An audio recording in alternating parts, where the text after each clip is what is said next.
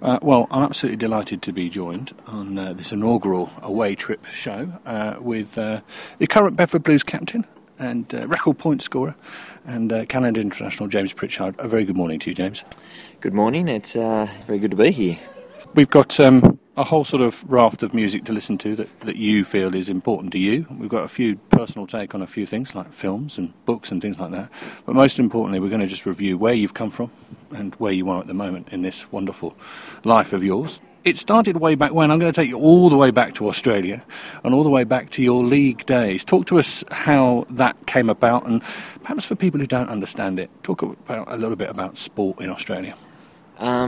Where I come from, small town Parks, it's pretty much the population is around 15,000. It peaks during like harvest and then drops back down after that's finished. But also like with the mines and stuff like that, when they're productive, the population goes up. When it's not so, it drops. So with a population like that and being in the middle of nowhere, we're a good 5.5 hour drive from Sydney, so there's not a lot around. So you usually grow up doing basically sport. That is pretty much the culture. You go to school, and then after school you're out in the backyard or down at the park with your mates playing sport. Just depending on what season it is, depends on the sport. It could be during winter you're playing like rugby league or rugby, soccer. Summer it's cricket or touch rugby. So it's any spare time you've got, you're out. You're either like watching sport on TV or you're out in the backyard reliving what you've just watched. When was it that you first started to think, this could be something I could follow quite seriously? When I was younger, I wasn't really allowed to play, rugby league is the big one back in Parks, and I wasn't allowed to play that, so I had to grow up playing, football, soccer. So from when I was 6 through to 12, basically that's all I played. I used to play in the backyard with my brother. We used to play league in the backyard, and then after school with my mates, we used to go down to the park. And before the park, we had a friend who had a back paddock, and he'd basically got weed killer and did out the lines of a rugby league field, and we used to play on the back of there. So I grew up sort of playing soccer was the main sport, but then after school and in the backyard with my brother, it would be league all the time. After the age of 12, there wasn't anything soccer-wise. You had to step up into the men's game. There wasn't anything after under 12s. There wasn't a 14s or 16s. It was straight into the men's. So then my parents thought it was okay for me to switch into rugby league because basically all my friends they'd gone over and started playing, and I was feeling a bit left out. So I decided to join them. So from there, I played rugby league up until like 18, both at school and with the local team, the Park Spacemen, as they were called. And rugby union didn't really come into it till I was 19. I'd left school. I'd been picked up by a talent scout for Parramatta, the Parramatta Eels at the time, and I basically left home straight away and moved down to Sydney. And I started playing rugby league professionally down there. I had a season. It was mixed. There was a few injuries and stuff like that, but it was pretty much a wake-up call because coming from the country, not a lot of young guys get picked up from the country to play down in Sydney. So I went down there pretty much thinking, well, I was the dog's bollocks really, and it was pretty much a wake-up call because there are a lot of good young players down there, and I got the kick up the bum I needed, and after that first year, I got cut because I wasn't up to grade. And then I was sort of left out in the wilderness thinking, what could I do? I had a couple of options with league, pretty much sort of a step back in basically the Metropolitan Cup competition, which is it's a bit of a step down, but then people do get seen playing that, and then they do go back up into the top sort of league. But then also rugby union was put towards me. And for rugby, I'd never really played. I had a couple of games at school. My first introduction to rugby was they put me in at hooker. Hooker to rugby league is a lot different to rugby union, sure. Especially in the scrums. You pack down and basically you just touch shoulders and that's it. It's you have a good chat to the opposite number 9 and away you go. But I got a rude shock when I packed down to a scrum for rugby, and let's just say that it was just one scrum and that was it. I never got in there again. So that was my first actual introduction to rugby, and then from then on I was on the wing for a bit, and then when I was asked to basically come and have a few games with Randwick. And I thought, well, I'll give myself 2 years, basically learn the rules and see how I go, try and make it to the top grade there. Mm-hmm. I played in the 5th grade, 4ths, 3rds, 2nds. I even had a game in 1st grade where I set up a try, and I was quite pleased with myself. And that was the last trial game before the start of the season, so here I was going back, and they wheel out the teams on a big whiteboard. On a Tuesday night, so we're all there, and I'm looking at 1st grade, and I'm looking down the roster, and okay, I'm not there, that's all right. 2nd grade, and I'm looking down there, and oh, that's strange. 3rd grade then, and I'm just scanning down, rightio. I've gone to 4th grade and back down, okay, and there I'm just bang on the wing in number 11 for 5th grade, and that was a bit of a shock. But later on, you find out that Randwick is a good club because you have to buy your time there. It doesn't matter who you are, you have to buy your time in the grades, and I think that's what makes the club so good.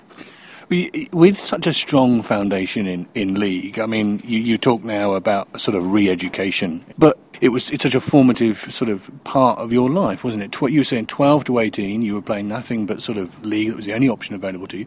Does it still play a part in your rugby today? Oh, definitely.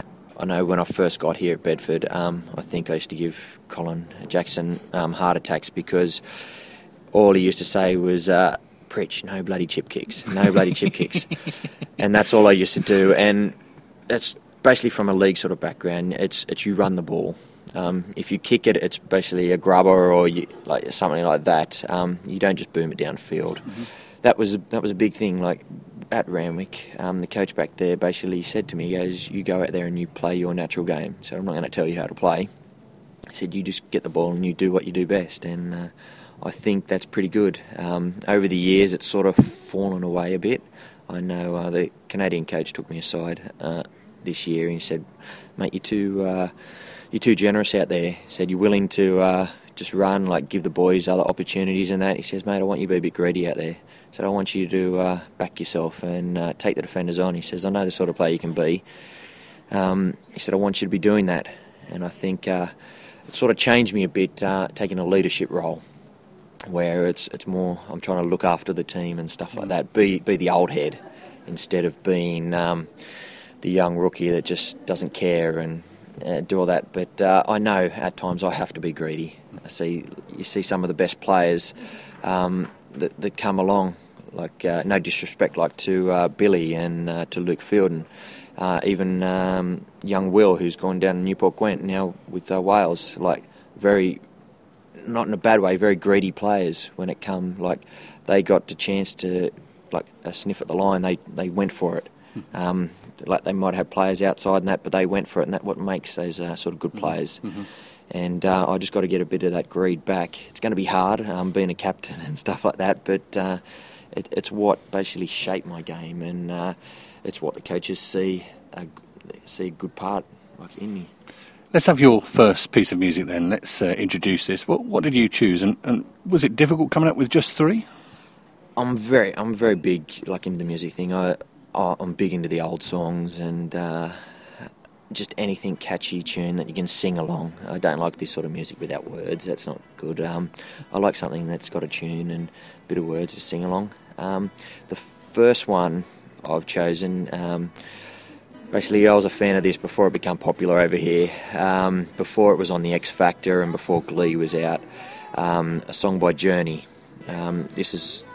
It's sort of always been in my head. Coming from Canada, the boys sort of like that sort of music as well, and it stuck with me for quite a while. And in the delivery room, I was sitting there with my partner Jenny, and it was quite quiet, so I was flicked on the radio, and it was on for quite a while. And then basically, just as Lucas was being born, this song come on the radio as well. So not only is it like one of my favourites, but it also a special sort of part of me now, because it was the actual song that was playing when my son was born. So it's Journey and Don't Stop Believing.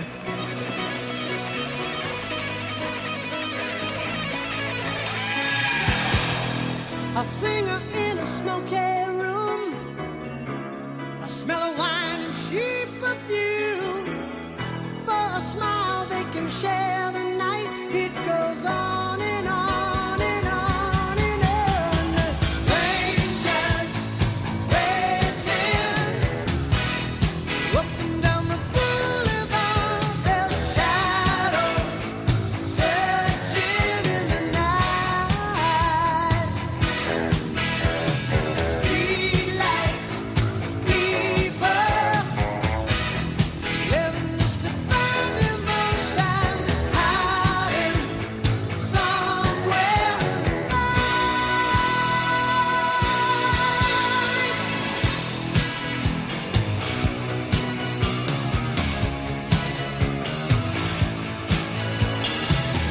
Working hard to get my fill. Everybody wants a thrill, paying anything to roll the dice. Just one. We're talking about music and how it plays a part in your life. Has it always been a part of what you do? Are you someone who needs to have music on? I don't need it, but I like it. It helps take my mind off things. There's certain songs that I have in the gym and that just they help push me that bit extra. And there's songs that you like to listen to when you run out on a game. There's songs I know for a big part when I was younger. There was a song I used to replay over and over in my head when I kicked at goal, and pretty much it was to basically get my rhythm. I knew as I was singing the song, with all my steps, they'd hit a certain part as I sang along. So I knew if anything was off, I could easily correct that. And that basically got a lot of attention, like with all the cameras back in Sydney, like on TV. People will always ask me, "What are you saying?" and stuff like that. And I used to keep that close to my heart. I never actually mentioned the song that I sang, so it was just something close to me. But it is like music.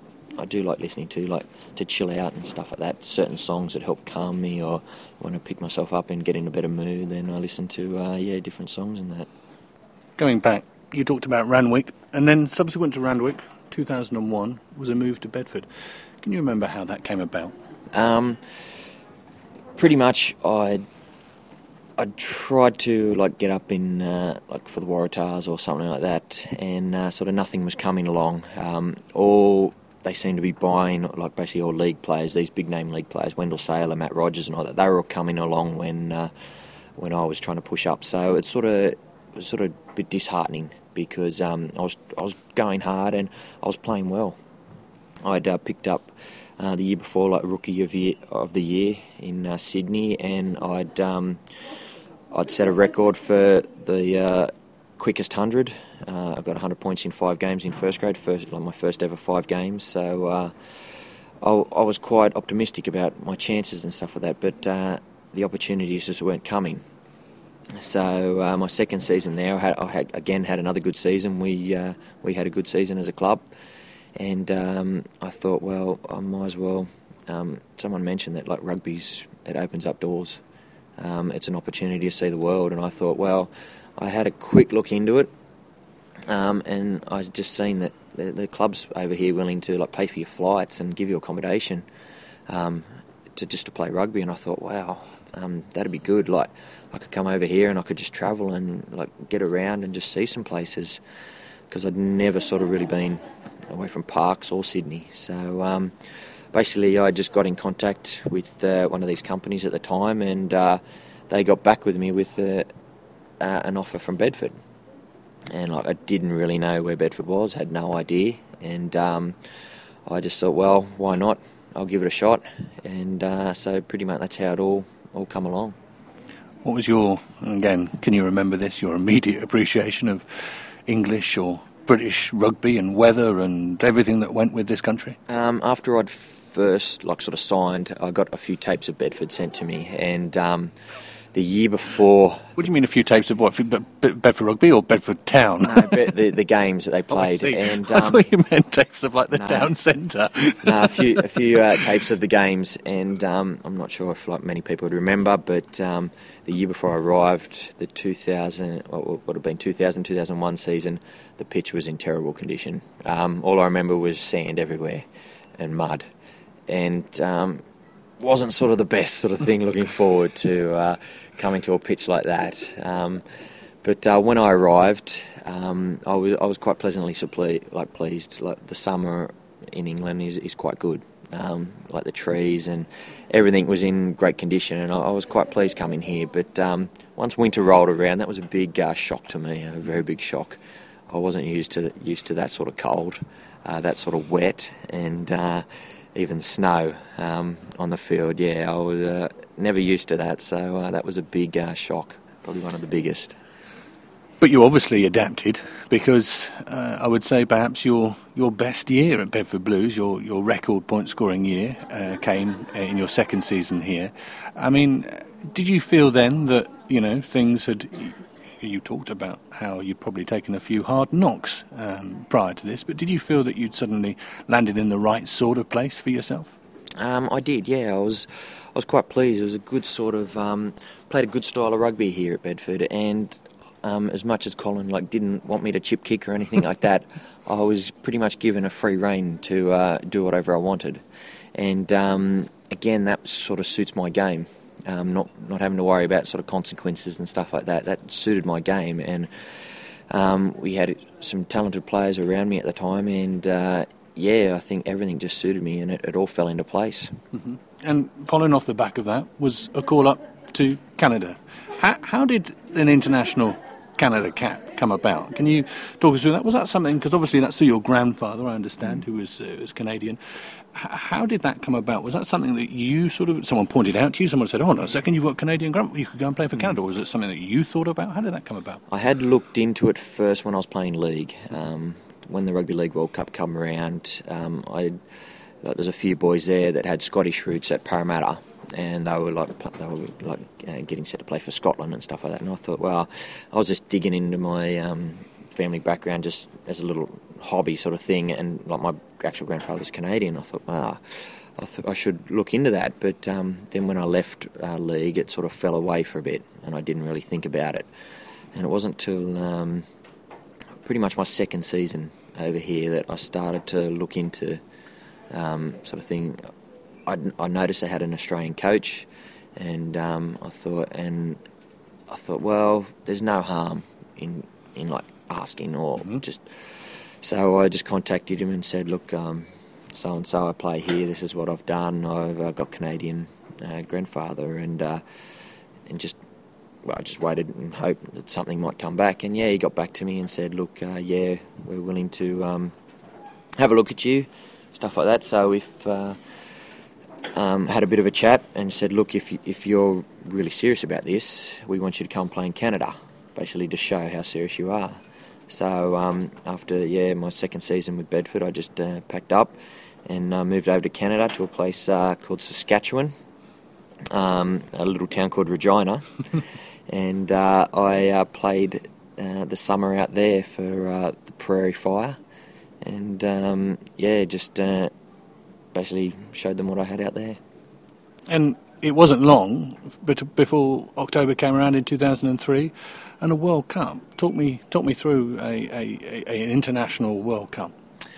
I'd played a few international games before that against the Maori in Argentina, but my first game back in Australia, basically I was standing there waiting to step out on the pitch down in Melbourne, and it was against Wales, and we're just standing in the tunnel next to each other, both teams, and something probably that never happened to me, my eyes just started to well up, and I was like trying to wipe them, and it just wouldn't go away, and like going, Jesus, and just all this emotion started running through me, because it's pretty much the first time that I've had my friends, my family, pretty much everyone that's known me or had something to do with my rugby career, that they'd be able to get to see me play. And all those emotions just shot through me, and it's quite hard to describe. I think it's up there with like the birth of my son. Definitely, I hadn't experienced those emotions before, and then again when Lucas came along, like those emotions sort of shot to me where it's hard to ascribe. It just hits you like a train, and it runs up there as one of the best moments in my life. Yeah. Let's hear your second track, and talk us through this one. Talk us through the choice behind this one. This one's pretty my workout sort of track. I first heard it when I was in France. I was having sort of a rough time when I was over there with Perpignan. I'd been injured and having a bit of a dispute with the president and the club at the time, and I wasn't allowed to train with the rest of the team. I used to turn this music up nice and loud, and it really sort of pushed me on. I think I could have basically just packed it all in. Things weren't going my way, but it really pushed me on. And it's a song by a band called Puddle of Mud, titled She Hates Me. Met a girl, thought she was grand, fell in love, found out firsthand, went well for a week or two, then it all came unglued, in a trap I can't grab, never thought I'd be the one who'd slip, then I started to realize I was living one big lie. She hates me, trust she hates me, love, I tried too hard and she told my feelings like I had none.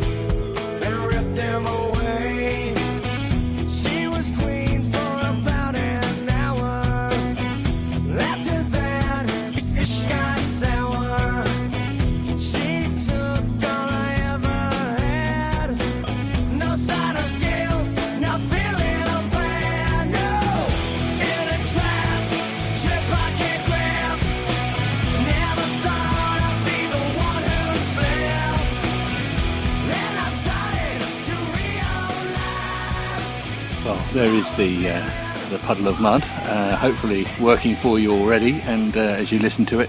You mentioned there just before that an area that I was going to come on to, because obviously you used the World Cup as a springboard, as anyone would do. You're on an international stage.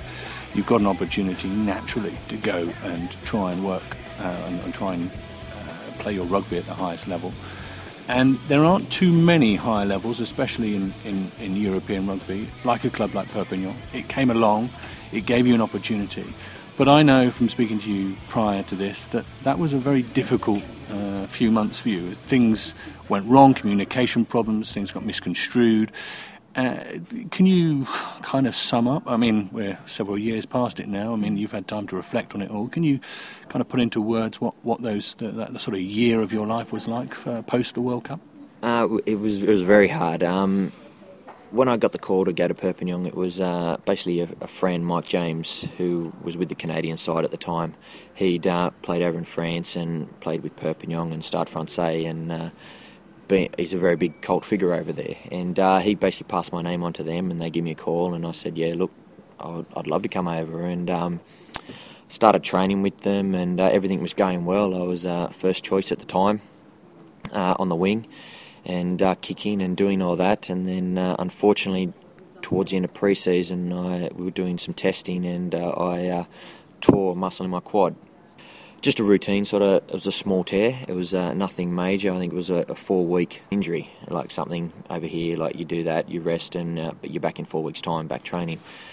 I think, like you said, there was some miscommunication errors and stuff like that, and they tried to bring me back a little bit early, and I re-tore it, and that happened a few times. See, frustration coming on here because I'd never really had a major injury like that, and I'd known like guys that had the same sort of injury, given it the full rest, and they've been back within 4-6 weeks. And it was starting to drag on now, and it was closer to 4 months. And so I'd spoke to a close friend of mine, Daniel Herbert, and he was having some troubles with the club at the time because of an injury. And he passed me on to a doctor in London who works with the England rugby team and works with Chelsea and all that. And he said, look, he's one of the best. Go and see him, he'll sort it out. So I paid my own way. I paid my own airfares, and I paid all the consultations with the doctor and that to go and get this done. And a few sessions with him, he gave me a few injections, and it was pretty much good as new. I was really ready, raring to go. Everything was still fine with Perpignan at the time there, but he basically filled in like they have to do letters and wrote them back to Perpignan, but they were quite damning on how they handled my situation, how they handled the injury and stuff like that. And as you know, I don't think the French like being told what to do or how to do things, and that sort of kicked off a big storm.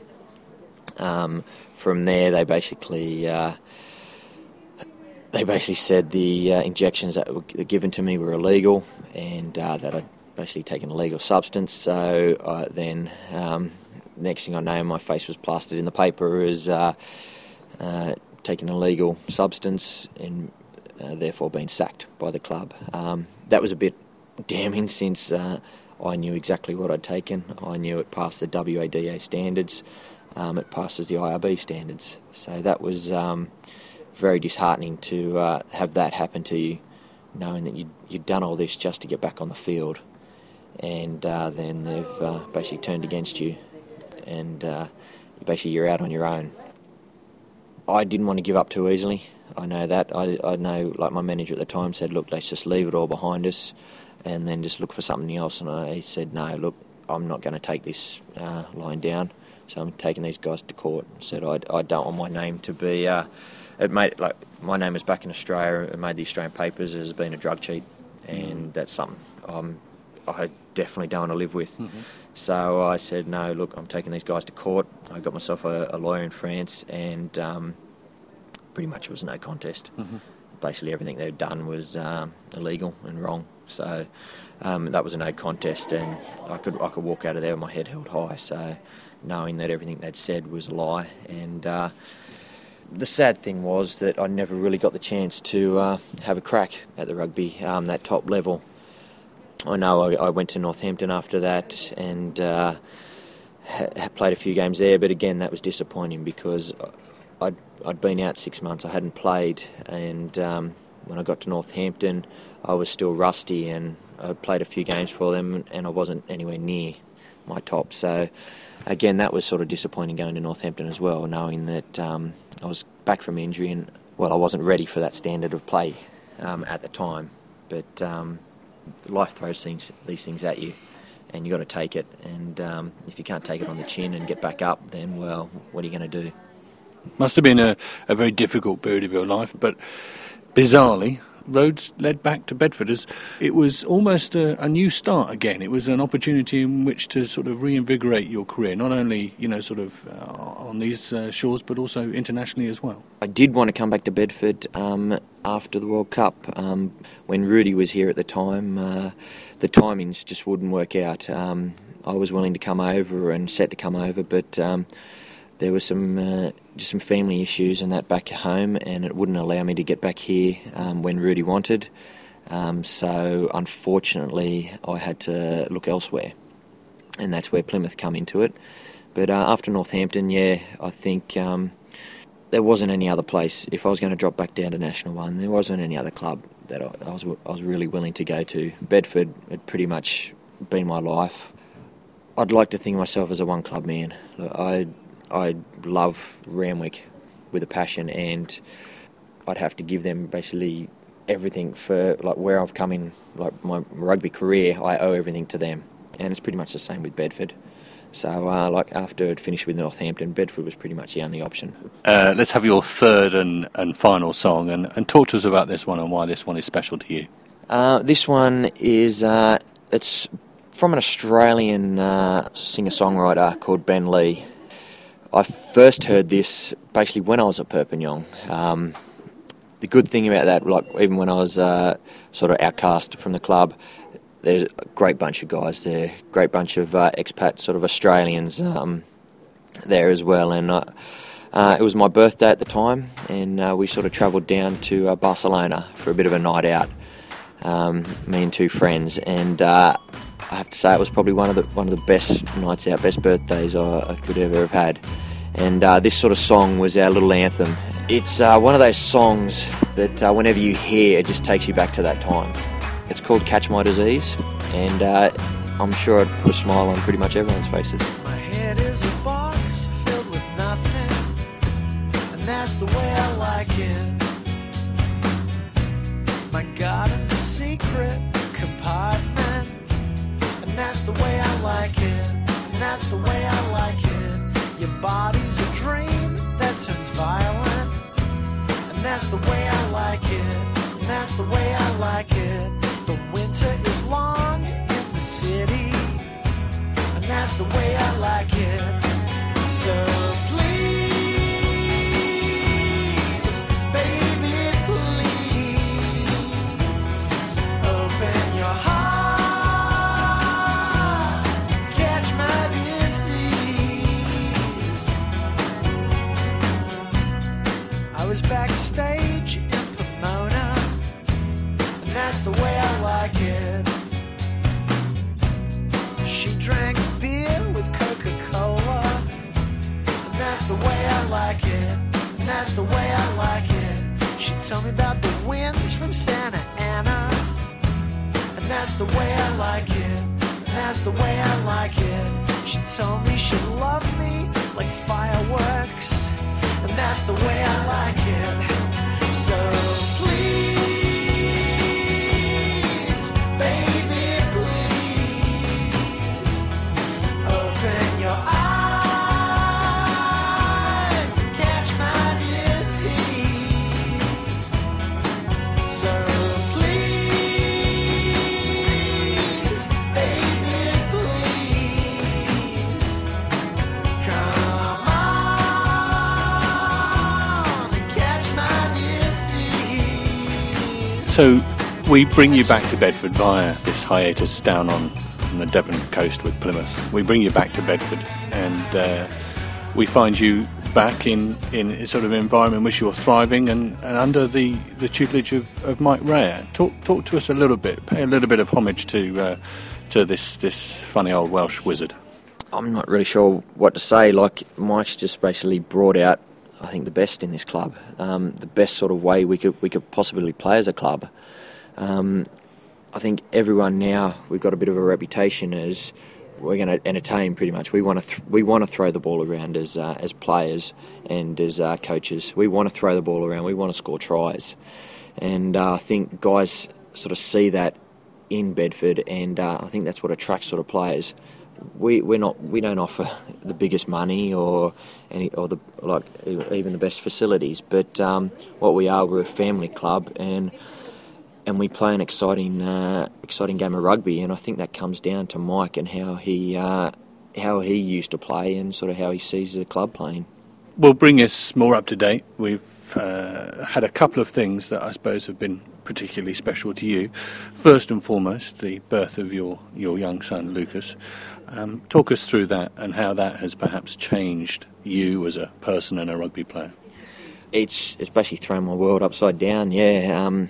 The birth of Lucas happened early this year, the 7th of February, and right in the middle of the season. I was all set to play a game, and my partner Jenny, she wasn't feeling well all day, and then when I took her to the hospital, found out that she was actually going into labour. So from basically Friday night through to Sunday morning, we were in and out. Well, I was in and out of the hospital. It just past, I think it was 2:00. He popped out. I really don't know how to describe it. It was just the best thing that's ever happened to me. One of the most special things in my life. It took a while to get used to, and it did throw my rugby sort of into a bit of chaos. But now I've sort of set into a routine, and I know how to sort of handle him, and I'm looking forward to the start of this season. And you mentioned the start of this season, a nice little nod in your direction for all your hard work and your hundreds of games and thousands of points. Mike Rea, without hesitation, making you captain, club captain. How did that make you feel? Bit of a shock. Always sort of been sort of the number 2 there with Dan, and just taking on, well, should I say, some of the easier games as captain. And well, I still hold a 100% record, which I'm quite happy with, but I'm sure that might change this year. No, it was quite good. He called me into his office, and I didn't really know what he was needed to chat about, but then he just asked me straight up, and I thought, without hesitation, said, yeah, definitely, I'll take that on.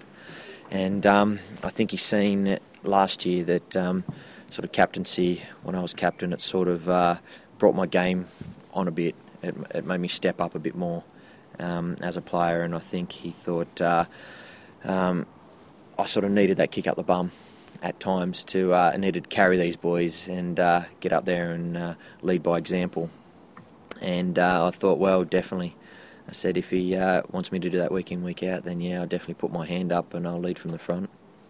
I know it irks you. I'm going to cover a topic that actually makes you want to physically harm the person who phrases the question.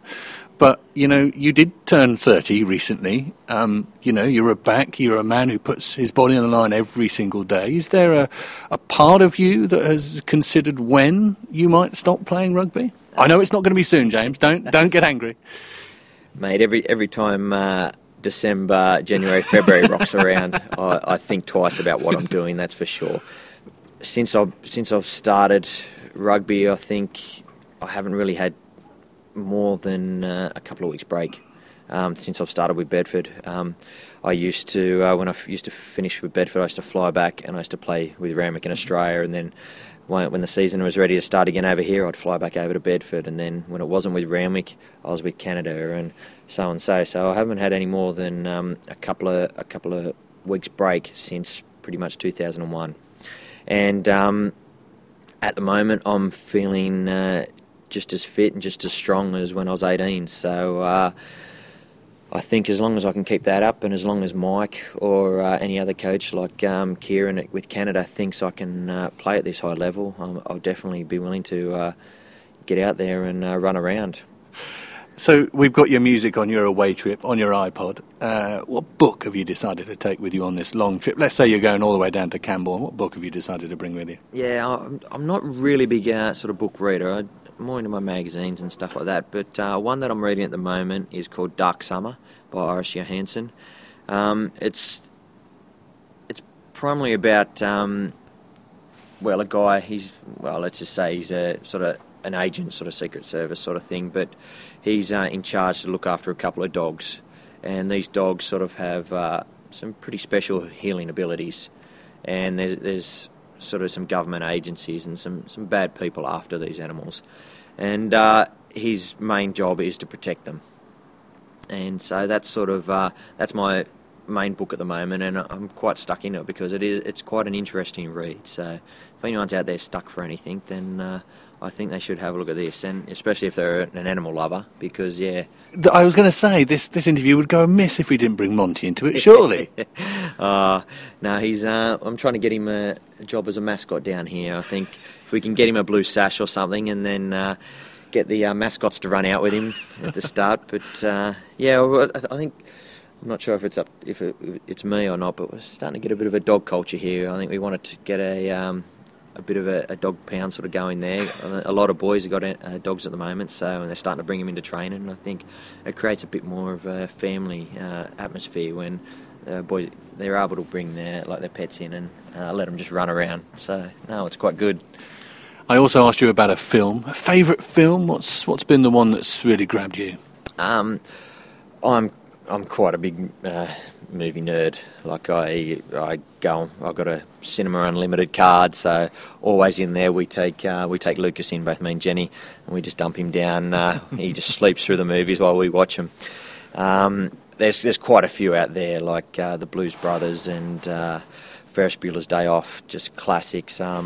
Like old movies like Major League and stuff like that.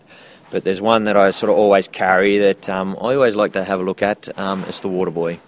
There's some fantastic quotes in that, and it's it's something like you can just always watch and it'll make you laugh. It is a brilliant movie, and that always comes with me on my computer wherever I go. So it is a classic that I sort of never leave home without. Well, on that note, I'm going to let you go. It's been an absolute pleasure talking to you. Thank you very much for your time, and best of luck for this season. No, it has. It's been an absolute pleasure, and hopefully have a season like last.